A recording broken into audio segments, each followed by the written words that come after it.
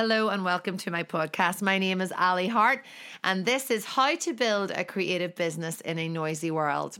Today we are looking at that really strong tagline from the 1936 book by Dale Carnegie called How to Win Friends and Influence People. So today I'm going to give you a few marketing SOS tips so that you can get stronger at making friends, influencing people, and altogether growing as a business.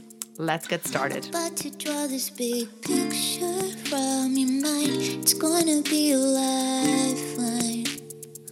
You're gonna draw a big picture from your mind.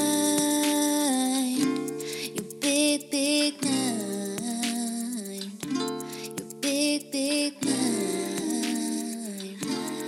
Your big mind. So the 4 tips that I have for you today, I am literally going to fire them at you.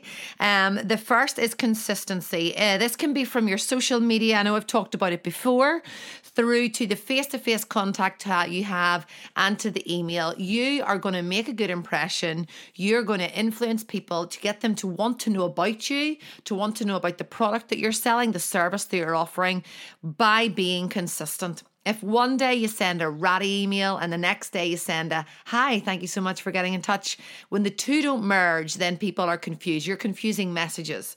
So you must be consistent in how you approach people as a person in your, like when I'm doing markets or whenever people come to my studio.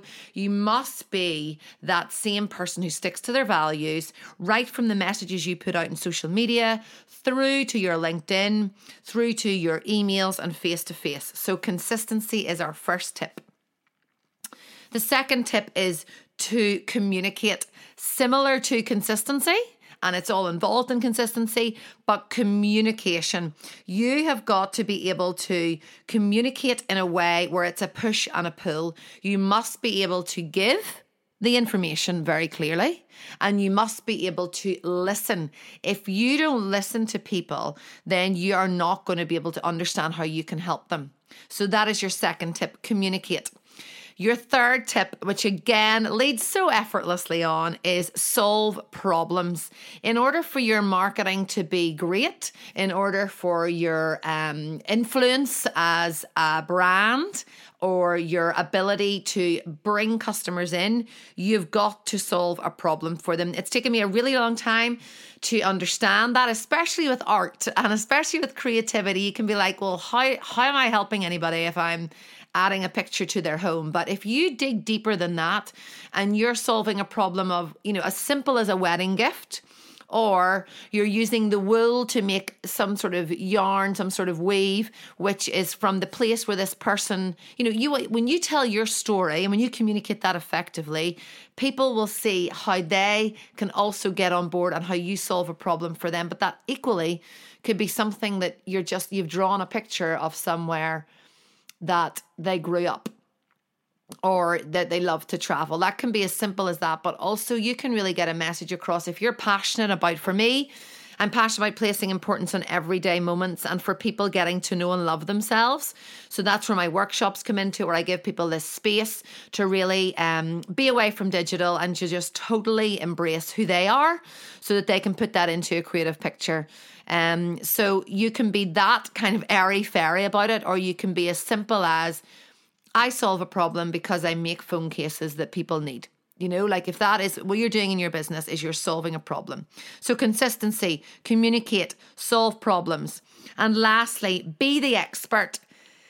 I have a little bit of a gripe of everybody, not everybody. Sometimes in the digital world, people say, claim your space. People don't know that you're not the expert. Just claim your space. I think there is room for everybody, 100%. But I also think that if you're not making yourself the expert by making you better at what you do, if you're claiming to be an expert, but you're not getting yourself better. So in other podcasts, I talk about how you are, I want you to feed your mind. I want you to read books on what you're doing. I want you to get better at the skill that you're doing. Like I did a life drawing class last week. I didn't need to do it, but I wanted to do it to get my skills back in again because I do so much figurative work. When you are the expert at what you do, you're the go-to in your marketing space. So that doesn't necessarily mean your customers. Yes, you're going to be the go-to because you're going to be the best at what you do, obviously.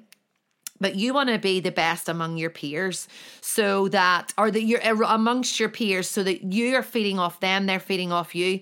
But ultimately, I want you to be the expert at what you do. Push yourself to the forefront so you're the go-to person, so that you're the person that is influencing people and winning friends, to use want of a better term, so that in that marketing space, you are still that one that keeps popping up, that is, people are talking about left, right, and centre. I want you to be that person.